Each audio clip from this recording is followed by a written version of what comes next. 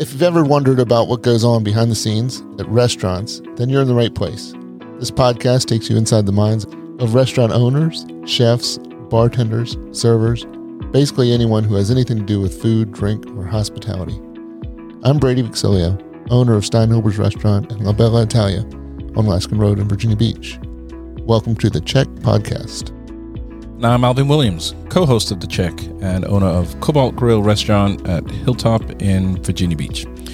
Welcome to our podcast. We'll be talking about restaurants, people who work in restaurants, who own restaurants, and the people who like to dine in restaurants.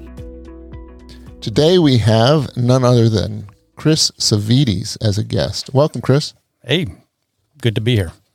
Chris, welcome to The Check.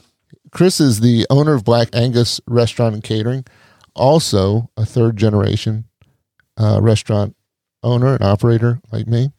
In fact, I was talking to my mom earlier today, and one of her first jobs was working for your grandfather. Actually working for my dad. Working for your dad. I remember he told me, because we relayed a story, and your mom, I saw her at Restaurant Depot once, and she was telling me that she worked there, and my dad said to her first thing, he said, "What the hell are you doing here?" And then she said that one time she remembered about my dad, he was expediting on the line, and he took a baked potato and threw it at the cook. Yeah. And she was like, I guess she knew what that was all about, but it was kind of funny. It's like, I don't think I get away with throwing a baked potato across the line. Not anymore. Alvin's been known to throw a saute pan. Well, that was when I was younger and a little more different. So last week. No, there's no need for that kind of stuff. It's a different generation of growing up through the kitchens, and unfortunately we don't behave like that anymore. Yeah. No throwing of copper pans, but I really know how to duck. Because you've had a few coming your way. Yeah. That's not all you do, is it, Chris? No, and that's a lot of things dovetail into the restaurant business. The owners are involved in a lot of things, and one of the things I've been involved in is advocating for the business of the industry, working with the associations, trying to make sure that we're well represented. And I've been involved in the Virginia Beach Restaurant Association, the state association, was chair both those, done committee work, lobbying, and I've been pleased and honored to actually be appointed to, and I've been serving on the board of directors of the National Restaurant Association since 2015. And it's been quite an incredible experience. That's an honorable post. Can you tell us a little bit more about your actual restaurant and why that's led you to be such an activist for all of this? I would say 100% because of my father. Watching how he was involved, not only in the community, being involved in all the different aspects, being civically minded and involved in different areas. He was, as things come about, and it actually started with liquor by the drink. He was instrumental in helping restaurants get the ability to have liquor by the drink in Virginia, or lobbied very heavily for that, and ended up getting it when he was our age, working in the restaurants. And then I just saw how he was involved and how he took time out of his day and his week to get involved, to go to Richmond to lobby. And then I got involved locally in just things from, parking regulations on Atlantic Avenue to regulations and different taxes and things like that. And it just kind of followed his lead on it. And then what is interesting, though, that I think that kind of fueled it is that most people think that you can't have an impact when you do that stuff, that the politicians are set in their ways. And a lot of cases it is, but there's a lot of instances where you actually do have an opportunity to educate and change the course of action that if you weren't involved, it never would change. So, because maybe the politicians are not on the ground floor and they don't really understand what's going on, so they need someone to explain to them. Exactly. And what's your father's name? Michael. We've all had a challenging year due to COVID. How has this affected your restaurant with sales? And have you done the pivot towards delivery service? And how has it affected your catering since, the governor only allows so many people, to gather together for parties and stuff? Well, it has been trying, and I will try and keep this a family-oriented commentary with my comments on the restrictions. But to put it bluntly, our catering business is gone. I'm not sure I think there's an opportunity for it to come back, but with a lot of the catering is built with folks that are part-timers, and you have key people, and you need that revenue to keep those folks involved, especially your key people. And with one thing with the restaurant, sales continue somewhat.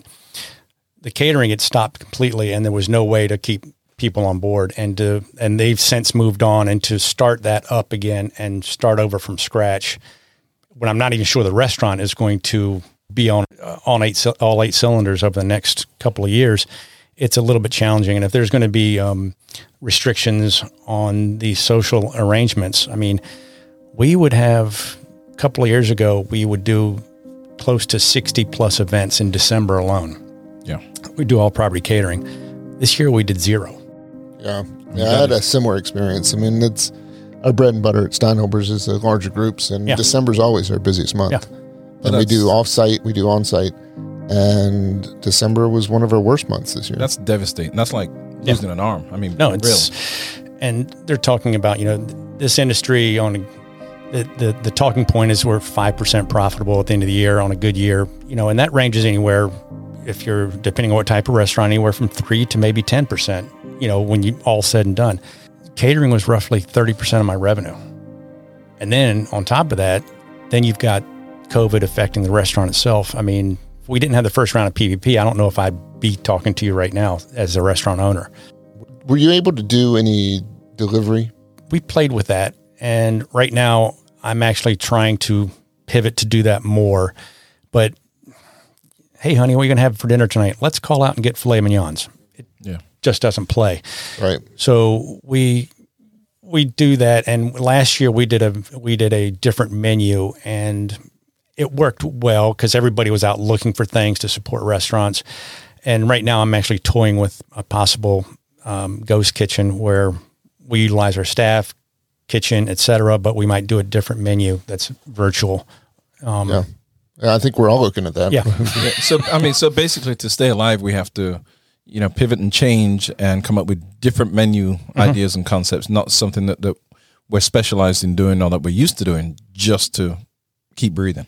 So one of the things that it's been a hot button for me that I'd like to touch on is the third-party delivery structure. And a lot of people don't know exactly how that goes. They charge you 30% off the top. I think we should say at this point, if there are small children listening, there could be some curse words coming up. Well, I mean, let's go back to what Chris said. You're looking at, what'd you say, 0 to 10% at the end of the year. 3 to 10, I think, was your number. Yes. If you're having a good year, it's 10. If you're having a bad year, it's 3. I mean, I've seen less than that. But when you take 30% off of your gross to-go sales, that cuts into your 3 to 10%. Well, basically explain how it works. So we have a third-party service such as Grubhub, DoorDash, Uber Eats. Who else is this? Postmates. Okay. So we have our menus. The customer goes online to their service and they order our food through them. And those people charge us, the restaurant, the person who's putting out the food, they charge us up to 30%. More, 30% or more, because they have of the cost. They add on these marketing things and all kinds. They have all these little fine print items that they'll add on. Yeah. So basically, we as restaurateurs are working for these companies so that our clients can get our food. Right. And we get very little, if any, profit. What it does for us, the only thing that it really does for us in the on the books is it's marketing. It exposes your product to maybe a different group of people. It keeps our people employed in the kitchens, so they have something to do, and then they get a paycheck, and But on every meal that goes out on that third party, I see it as a loss. Yeah, to the point where the other day was Valentine's weekend, and we were naturally busy because it was a busy time. The lovers are out and they want to eat, so I cut the platforms off. I says I can't work for these people while we have a natural, flow of people coming in, because you can't serve them and do all that because you only have so much staff now as well. Well, let's talk about what's the better way to support restaurants. Best way to support restaurants with customers is to call the restaurant itself. And go and pick it up. Right. That's the best way. Yeah. Well, when a friend of mine's got some restaurants in Northern Virginia, and he brought something to light because I was not going to do it because 30% is ridiculous. I mean, but he said he's changed his mind on it to a certain degree because the people he is getting through these delivery services are not his normal customer base. So to his point, he thinks that he's getting a different market. Right. It's all incremental income to him that he otherwise would not have made that sale. Yeah. That's a tough one to swallow, but it's when you look at that 30% that you take off your bottom line, if you were just a kitchen producing food to go, that might be okay. But as long as you're serving guests in your restaurant and that's cutting into that service, right, it's kind of two different businesses, and it almost needs to be looked at as two different businesses. For me, there's very little profit in that side, if any.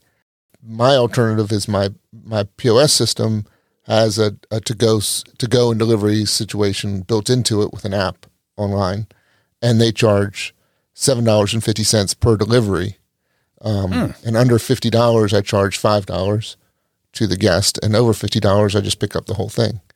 So it's a flat rate no matter what they order. They can order, one cannoli or dinner for 12.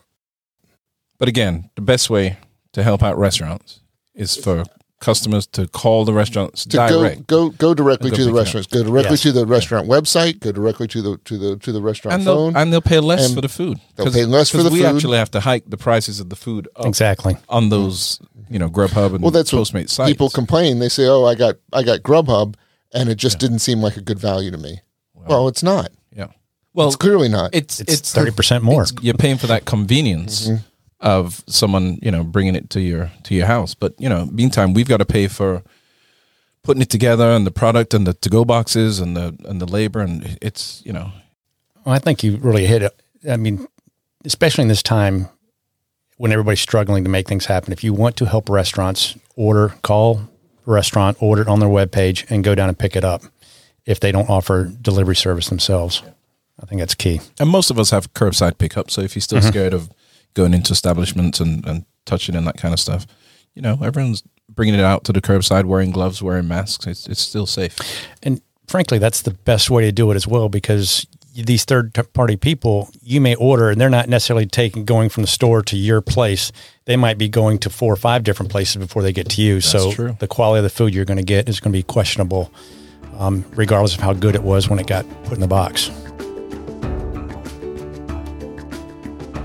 There's another, I would say, elephant in the room of the restaurateur, an elephant in the dining room that I would like to speak about, and I know that Chris wants to speak about it as well. And that's the Fair Wage Act, I believe? Raise the Wage Act. Raise the Wage Act.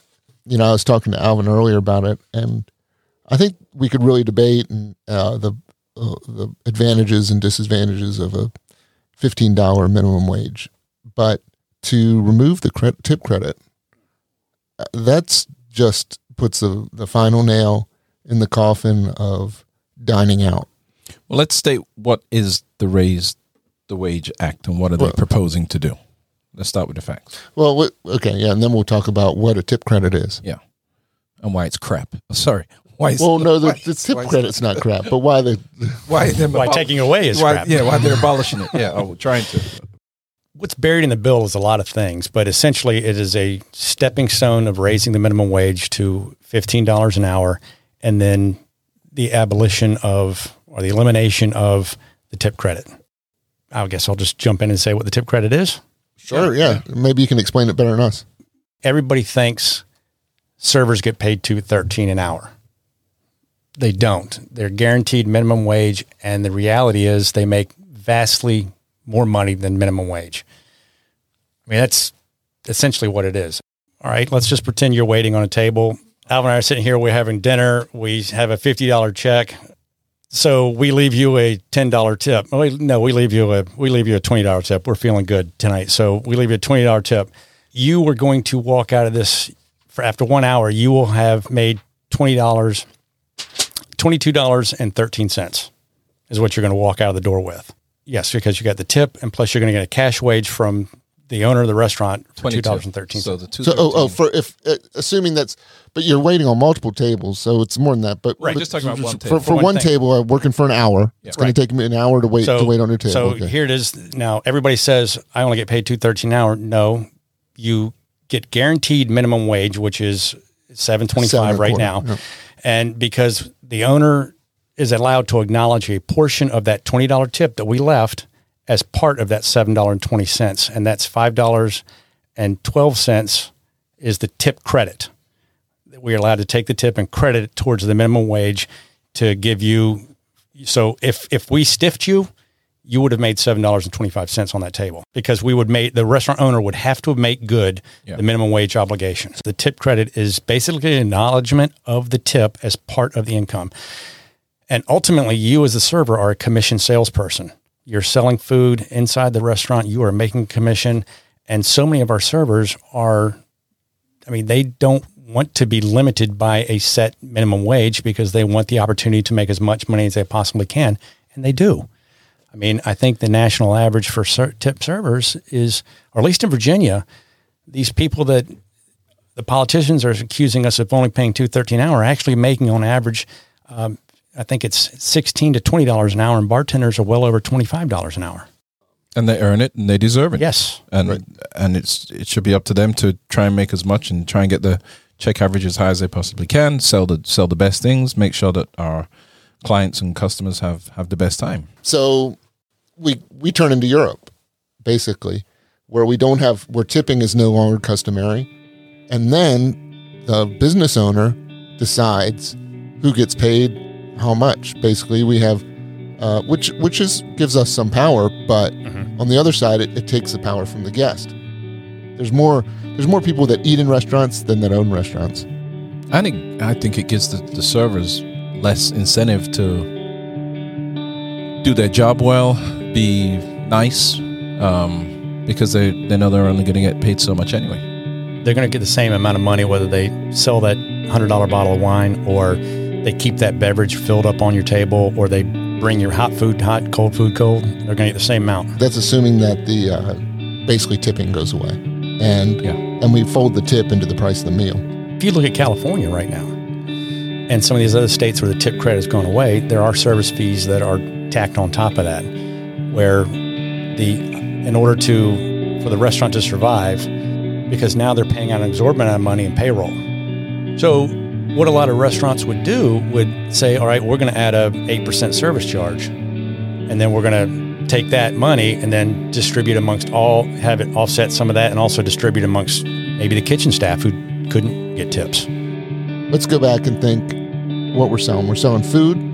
That food is harvested one way or another. It comes off of boats. It comes off of ranches. It comes out of farms. All those businesses also have hourly wage.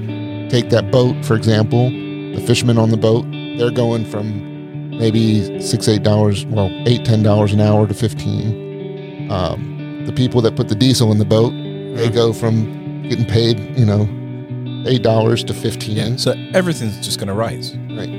Everything. The guy that works on the boat, Yeah. that changes the oil and the diesel, or whatever. The fisherman, the guy who's picking the cauliflower in the fields, if everyone goes up to $15 an hour, and we're paying dishwashers $15 an hour, so your cooks now who are currently getting $15 an hour, now you got to pay them at least $20 or $25 an hour, because they can't get right. paid I'm not the same getting. as I'm a cook. That's what people don't understand. Yeah. It's So not then just you're gonna have to raise the price of your food on your menu, and it's the customers who are gonna be like, well, why is my steak all of a sudden $70? The fish company and the everybody's going to have to raise the prices on their food. So if our raw material goes up 10, 30, 40%, an egg goes, a dozen eggs all of a sudden costs us $15, $18.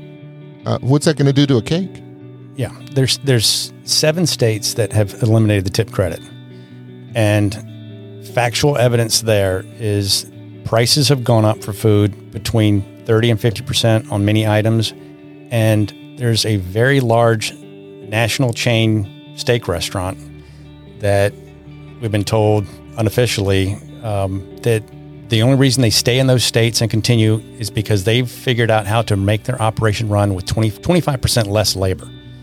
So while certain people might be getting paid more an hour, there's 25% of this restaurant chain's workforce that's no longer employed in those states because they've had to reinvent the wheel. You've got 20 servers out front, you lose the tip credit, you're going to figure out a way to change your model, especially if those 20 are getting $15 an hour or more.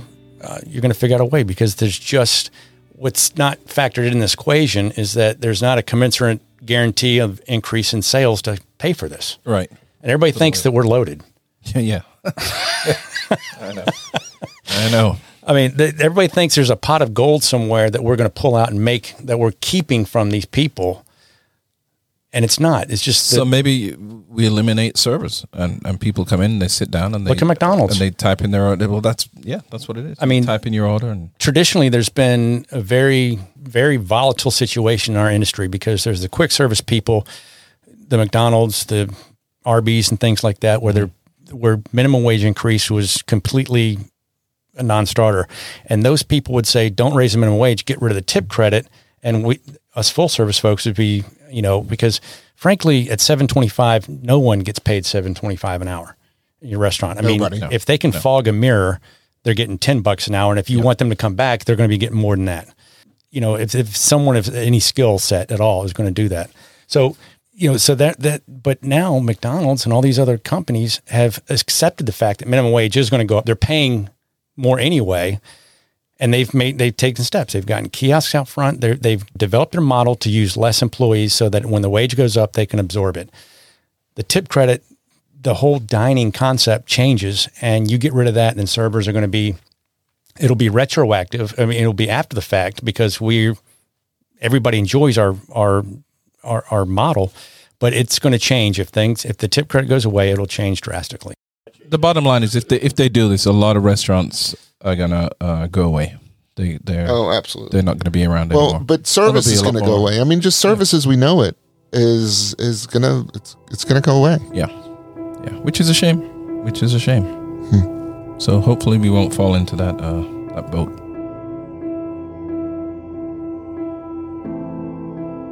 Chris, what is the government trying to solve with the removal of the tip credits? I don't know what they're trying to do. They're trying to solve a problem that doesn't exist. I went and sat in and talked to Bobby Scott, who's the author, one of the authors of this bill. And one of the things that he and especially his staff were adamant about was that restaurants were stealing money, that $5.12 from the servers. That we were putting that money in our pockets and making the customers pay it.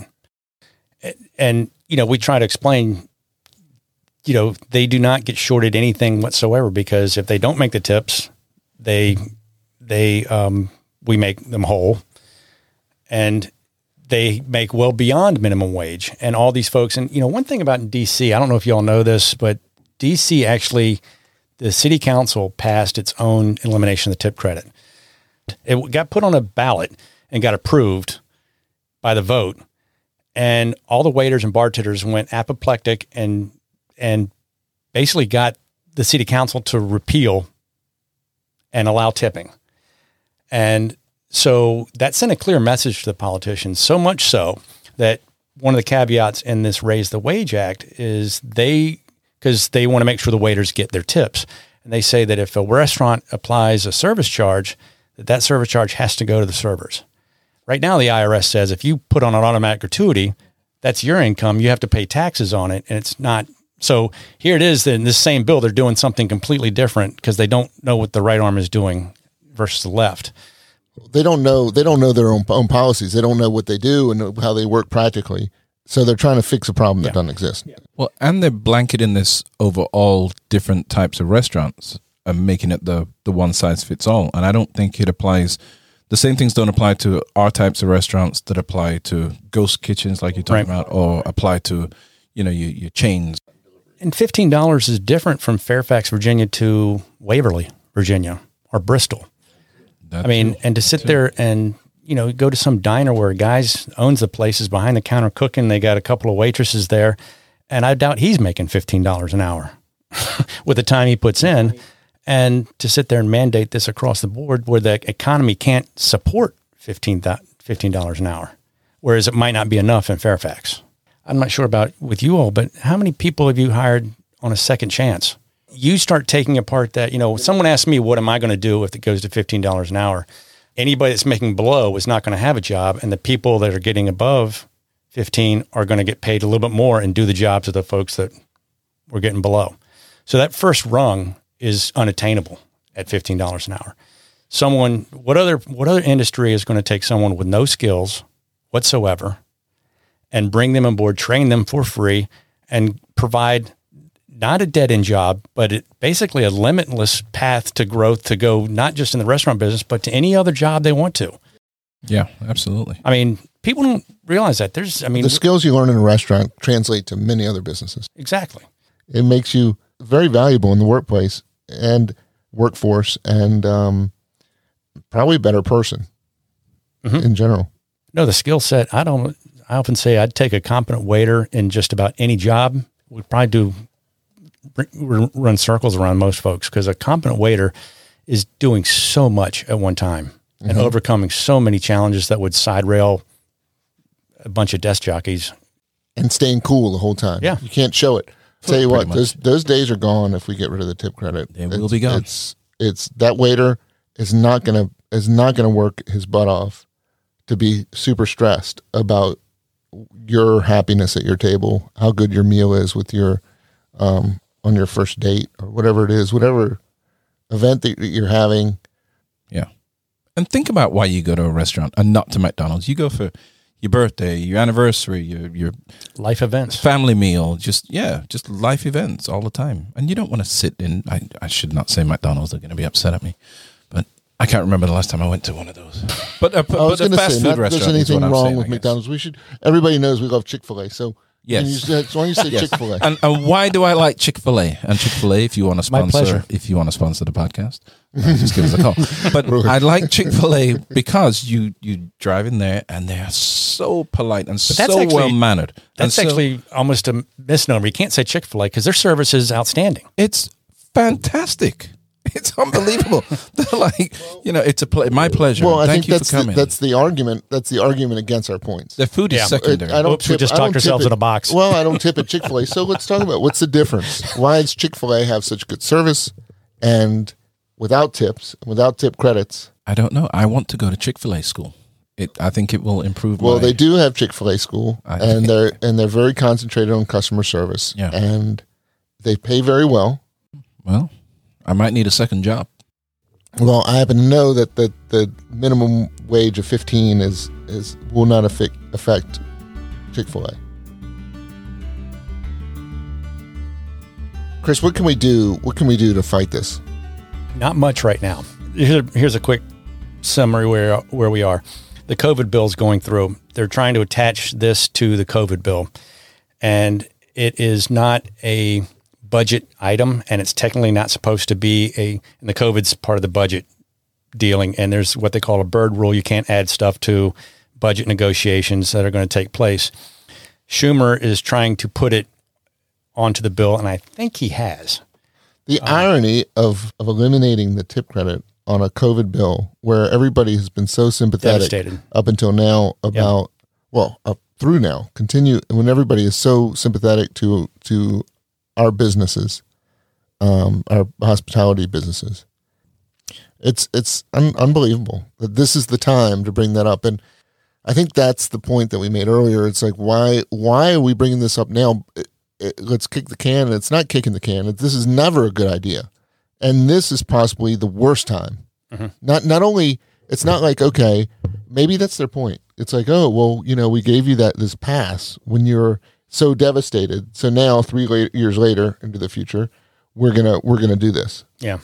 It's almost like, they're playing chess with us a little bit because they're making us numb to whatever might happen, because it's, like I said, never a good idea to do this. And I just can't imagine the incentive to get it done. But somebody has gotten it into their head that we as restaurateurs, and it's hotels too, it's anybody that valets, anybody that gets tips has a tip credit. When you start taking that away, I mean, I think you won't have valets anymore, because just take a valet who gets that $2.13 an hour and $5 a car. Mm-hmm. So they're gonna what company is gonna provide that service if they have to pay their people $15 an hour? The people they're trying to help are the people that are going to be hurt the most with this. The servers are going to be hurt the most. Chris, I agree with you, but why? Tell us why that is. Because, as Alvin was saying, servers aren't in it to make $2.13 or $7.25 an hour. They're in it to make $25 plus an hour. They continue to strive to maximize. And out of all the employees in the restaurant, they're the ones that actually can benefit the most by have the opportunity to increase their money, their pay throughout their work shift.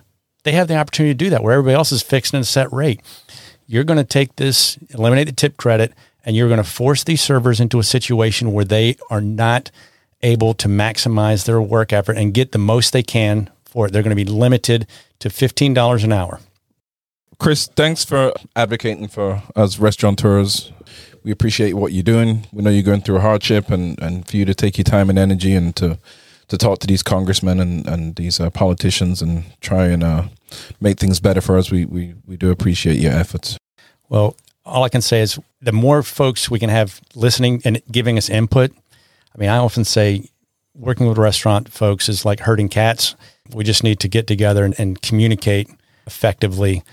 It's interesting. You look at listening to the radio, the airlines is looking for relief. Their sales are down $50 billion. You took airlines, entertainment, I think even sporting events, and one other group, combine them all, and they don't equal what the restaurants have suffered this year. Wow. $240 billion in sales. Our projected sales were just under $1 trillion. The multiplier effect of our industry as the second largest private industry employer in the nation is $2.5 trillion. We're an industry made up of small independent businesses and there is no industry that is made up of small independent businesses like us. Retail and things like that are not nearly to the size we are, and retail is losing to the big box stores. And the small guys that make up, and of course there's the big shiny chains and all that stuff, but it's small neighborhood restaurants, single operators, chef-owned restaurants, small places that drive this industry to the size that it is. Was your grandfather an immigrant? Yeah, my father, he came here. Your father? Yeah. Your father came here. Yeah. He came here to be a doctor. Came here to be a doctor. And you're Greek, right? Cypriot, yeah. Cypriot. Yeah. And ran out of money, started working for his uncle's restaurant, dated the hostess, married the hostess, wanted to go be a medical supply salesman. He says, nope, you're going to go open a restaurant in Virginia Beach. And that's where it is. Well, the thing about our industry, and we're so focused on immigrants. Alvin's an immigrant. He's the first generation U.S. citizen in his family. My great-grandfather was an immigrant. Your father was an immigrant. Our business is where many immigrants find their American dream, where you can go and you can work hard. You can say, look, start with nothing. Start with nothing and work extremely hard and make it. And pass that on to other people. And we want to increase the immigrants into our country and decrease the opportunity. Because you do take away the opportunity. I mean, starting a restaurant today is a daunting task. And, to sit there and, I mean, you can start with next to nothing and make something happen. Through hard work, you can make it happen. But now it's changing so much, and there's so many hurdles, and the assumption that we've got the manpower, that we've got the office infrastructure to do it. I mean, how many hats do you wear? I mean, many hats, many hats. I mean, we're washing dishes and we're cooking them, we're serving them, we're answering the phones and human resource department. On Valentine's Day, I worked at La Bella on the line cooking, and I came out and somebody asked me, what I did. I said, I'm the head dishwasher. Yeah. Well, that's what we do every day. Sure. He's not kidding. He came by Cobalt after his shift, and he had on his chef coat. I'm like, let me get you a drink. he had a rough day. It's like we're linebackers. Yeah. And we're just waiting to see the hole where it happens, and then we fill that hole. But I think it's beautiful as immigrants of what we've done. We get to do this and realize our dreams, and then we get to pass on these opportunities to other people. And like you said, opening a restaurant is daunting. And I started mine 20 years ago with nothing, and now I get to give opportunities to other people to grow and start their own companies. Not just restaurant business, but people have gone on to open printing companies and different things just through sales skills and skills that they've learned in the restaurant. And family businesses. There's so many fewer opportunities for family businesses. The mom and pop businesses have been reduced really to restaurants. And what's next? What's next when they take those away? Or when it just becomes so hard to do that? I mean, maybe people prefer a world without that, but I think that the real experience in hospitality and in food and enjoying yourself at restaurants has to do with the mom and pop places, not the corporate. Social interaction. It's dealing with your servers and your cooks. We've taken a few tangents, but I'd really like to focus and take a few light minutes and start our lightning round. All right, you ready, Chris? I guess so. All right, Chris, what's your favorite movie? Monty Python Holy Grail. Oh, good. Oh, nice. All right, a good British movie there. I like that. What is your favorite meal? New York strip, Pittsburgh style, and just a good vegetable with it. Baked potato? I'll do that. If it's flying across the room. Yeah. Pittsburgh style. What's the origin of Pittsburgh steak? Well, what I've been told, and is that all the steel workers would take meat with them and they would cook it on the cauldrons and on the steel stuff, and they would just slap the meat on the ironworks that are there. They use that's extremely hot, and they just basically sear it, and it'd be charred on the outside, rare in the middle. Favorite beverage? Single malt scotch. 3 words that you think best describe yourself. Humorous, loyal, glutton.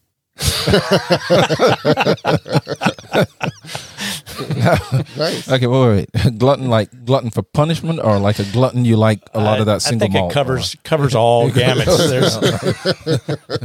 I think we're all kind of gluttonous in our own ways. If you weren't doing this, what would be your other dream job? I'd be an engineer. And I don't think behind the desk, but someone that's tinkering, putting things together, doing stuff. What is some of the best advice that you've ever received? And followed? Yeah. Never sign anything, or always read what you sign. Yeah. That's really good advice. Yeah. I failed at that twice. Oh, really? Yeah. Yeah. I'm still paying for it. If you could be someone else for a day, who would it be? Is it historical or just anybody? Anybody? Yeah, past, it could be past, present. Bill Murray and Groundhog Day. I could do a lot of things that way. Yeah, you're just gonna get it right. Get one day right. Exactly. 5 years later. Yep. All right. Good lightning round. Chris, thank you for coming and shedding your knowledge and insight on the check. Thank you for having me. We appreciate you being here, Chris, and tell us where people can find you at your restaurant, Black Angus Restaurant and Catering. Down at 7th and Atlantic. Been there for, since 85, 86, whatever that works out to be. But we've been around for 52 years. Not quite as old as this place, but we've been around for a while. There's a reason why you've been around for so long. And the website? blackangusrestaurant.com. And we are thecheckpodcast.com. We are where you can find transcripts from this podcast. Oh, God. Yeah, there'll be transcripts and photographs and all other kind of fun stuff. That's right. Well, once again, thanks, Chris, for being here. Thoroughly enjoyed it. I'm Alvin. I'm Brady. And this is The Check.